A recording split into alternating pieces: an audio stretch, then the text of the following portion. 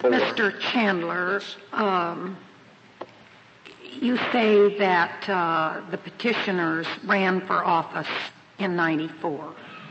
And in the petition you brought here, there's no assertion that any of the petitioners plan to run again in the future, is there? Not in the, as I recall, not in the actual pleadings in the lower court. No. However. So how would we have jurisdiction?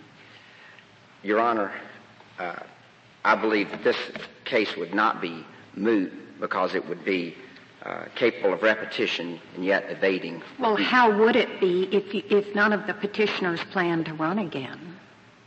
Your Honor, I plan to run again. But that was not stated. That was not below. Stated below. Also,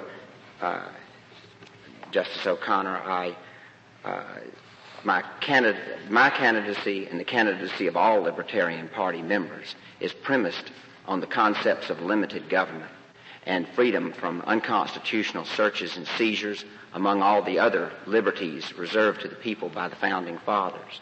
And in that respect, I would think that OCGA 21-140 is violative of the interests of all candidates, whether or not... Well, that's a merits argument, certainly, but normally we would look to see if there's some situation in a case like this of being capable of repetition and avoiding any review. And normally we would look to see some avowal that, yes, indeed, these petitioners, or at least one of them, intends to run again.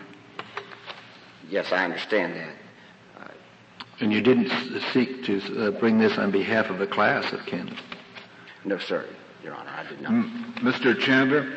Yes, sir. I'm wondering why, if you want to raise this issue, you don't have to refuse to take the drug test, rather than go ahead and take it and get on the ballot and then challenge it later. Your Honor, we filed this action prior to submitting to the test, prior to qualification by having this little piece of paper that certified us as being drug-free. We were the nominees of our party. We had an obligation to take forward the message of our party, the other messages of our party in the electoral process. So we essentially had no choice but to submit, unwillingly perhaps, but to submit to this state-ordered search. When did you file the suit?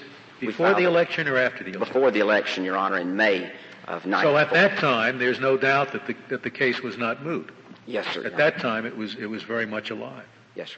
So the complaint is that you didn't amend your complaint in order to assert repetition after the election. Have we ever required that, amending a complaint in a suit that originally was not moot, in order to aver that mootness has not occurred? I don't know, Justice Scalia. I don't recall we've ever required that. Anyway, as an officer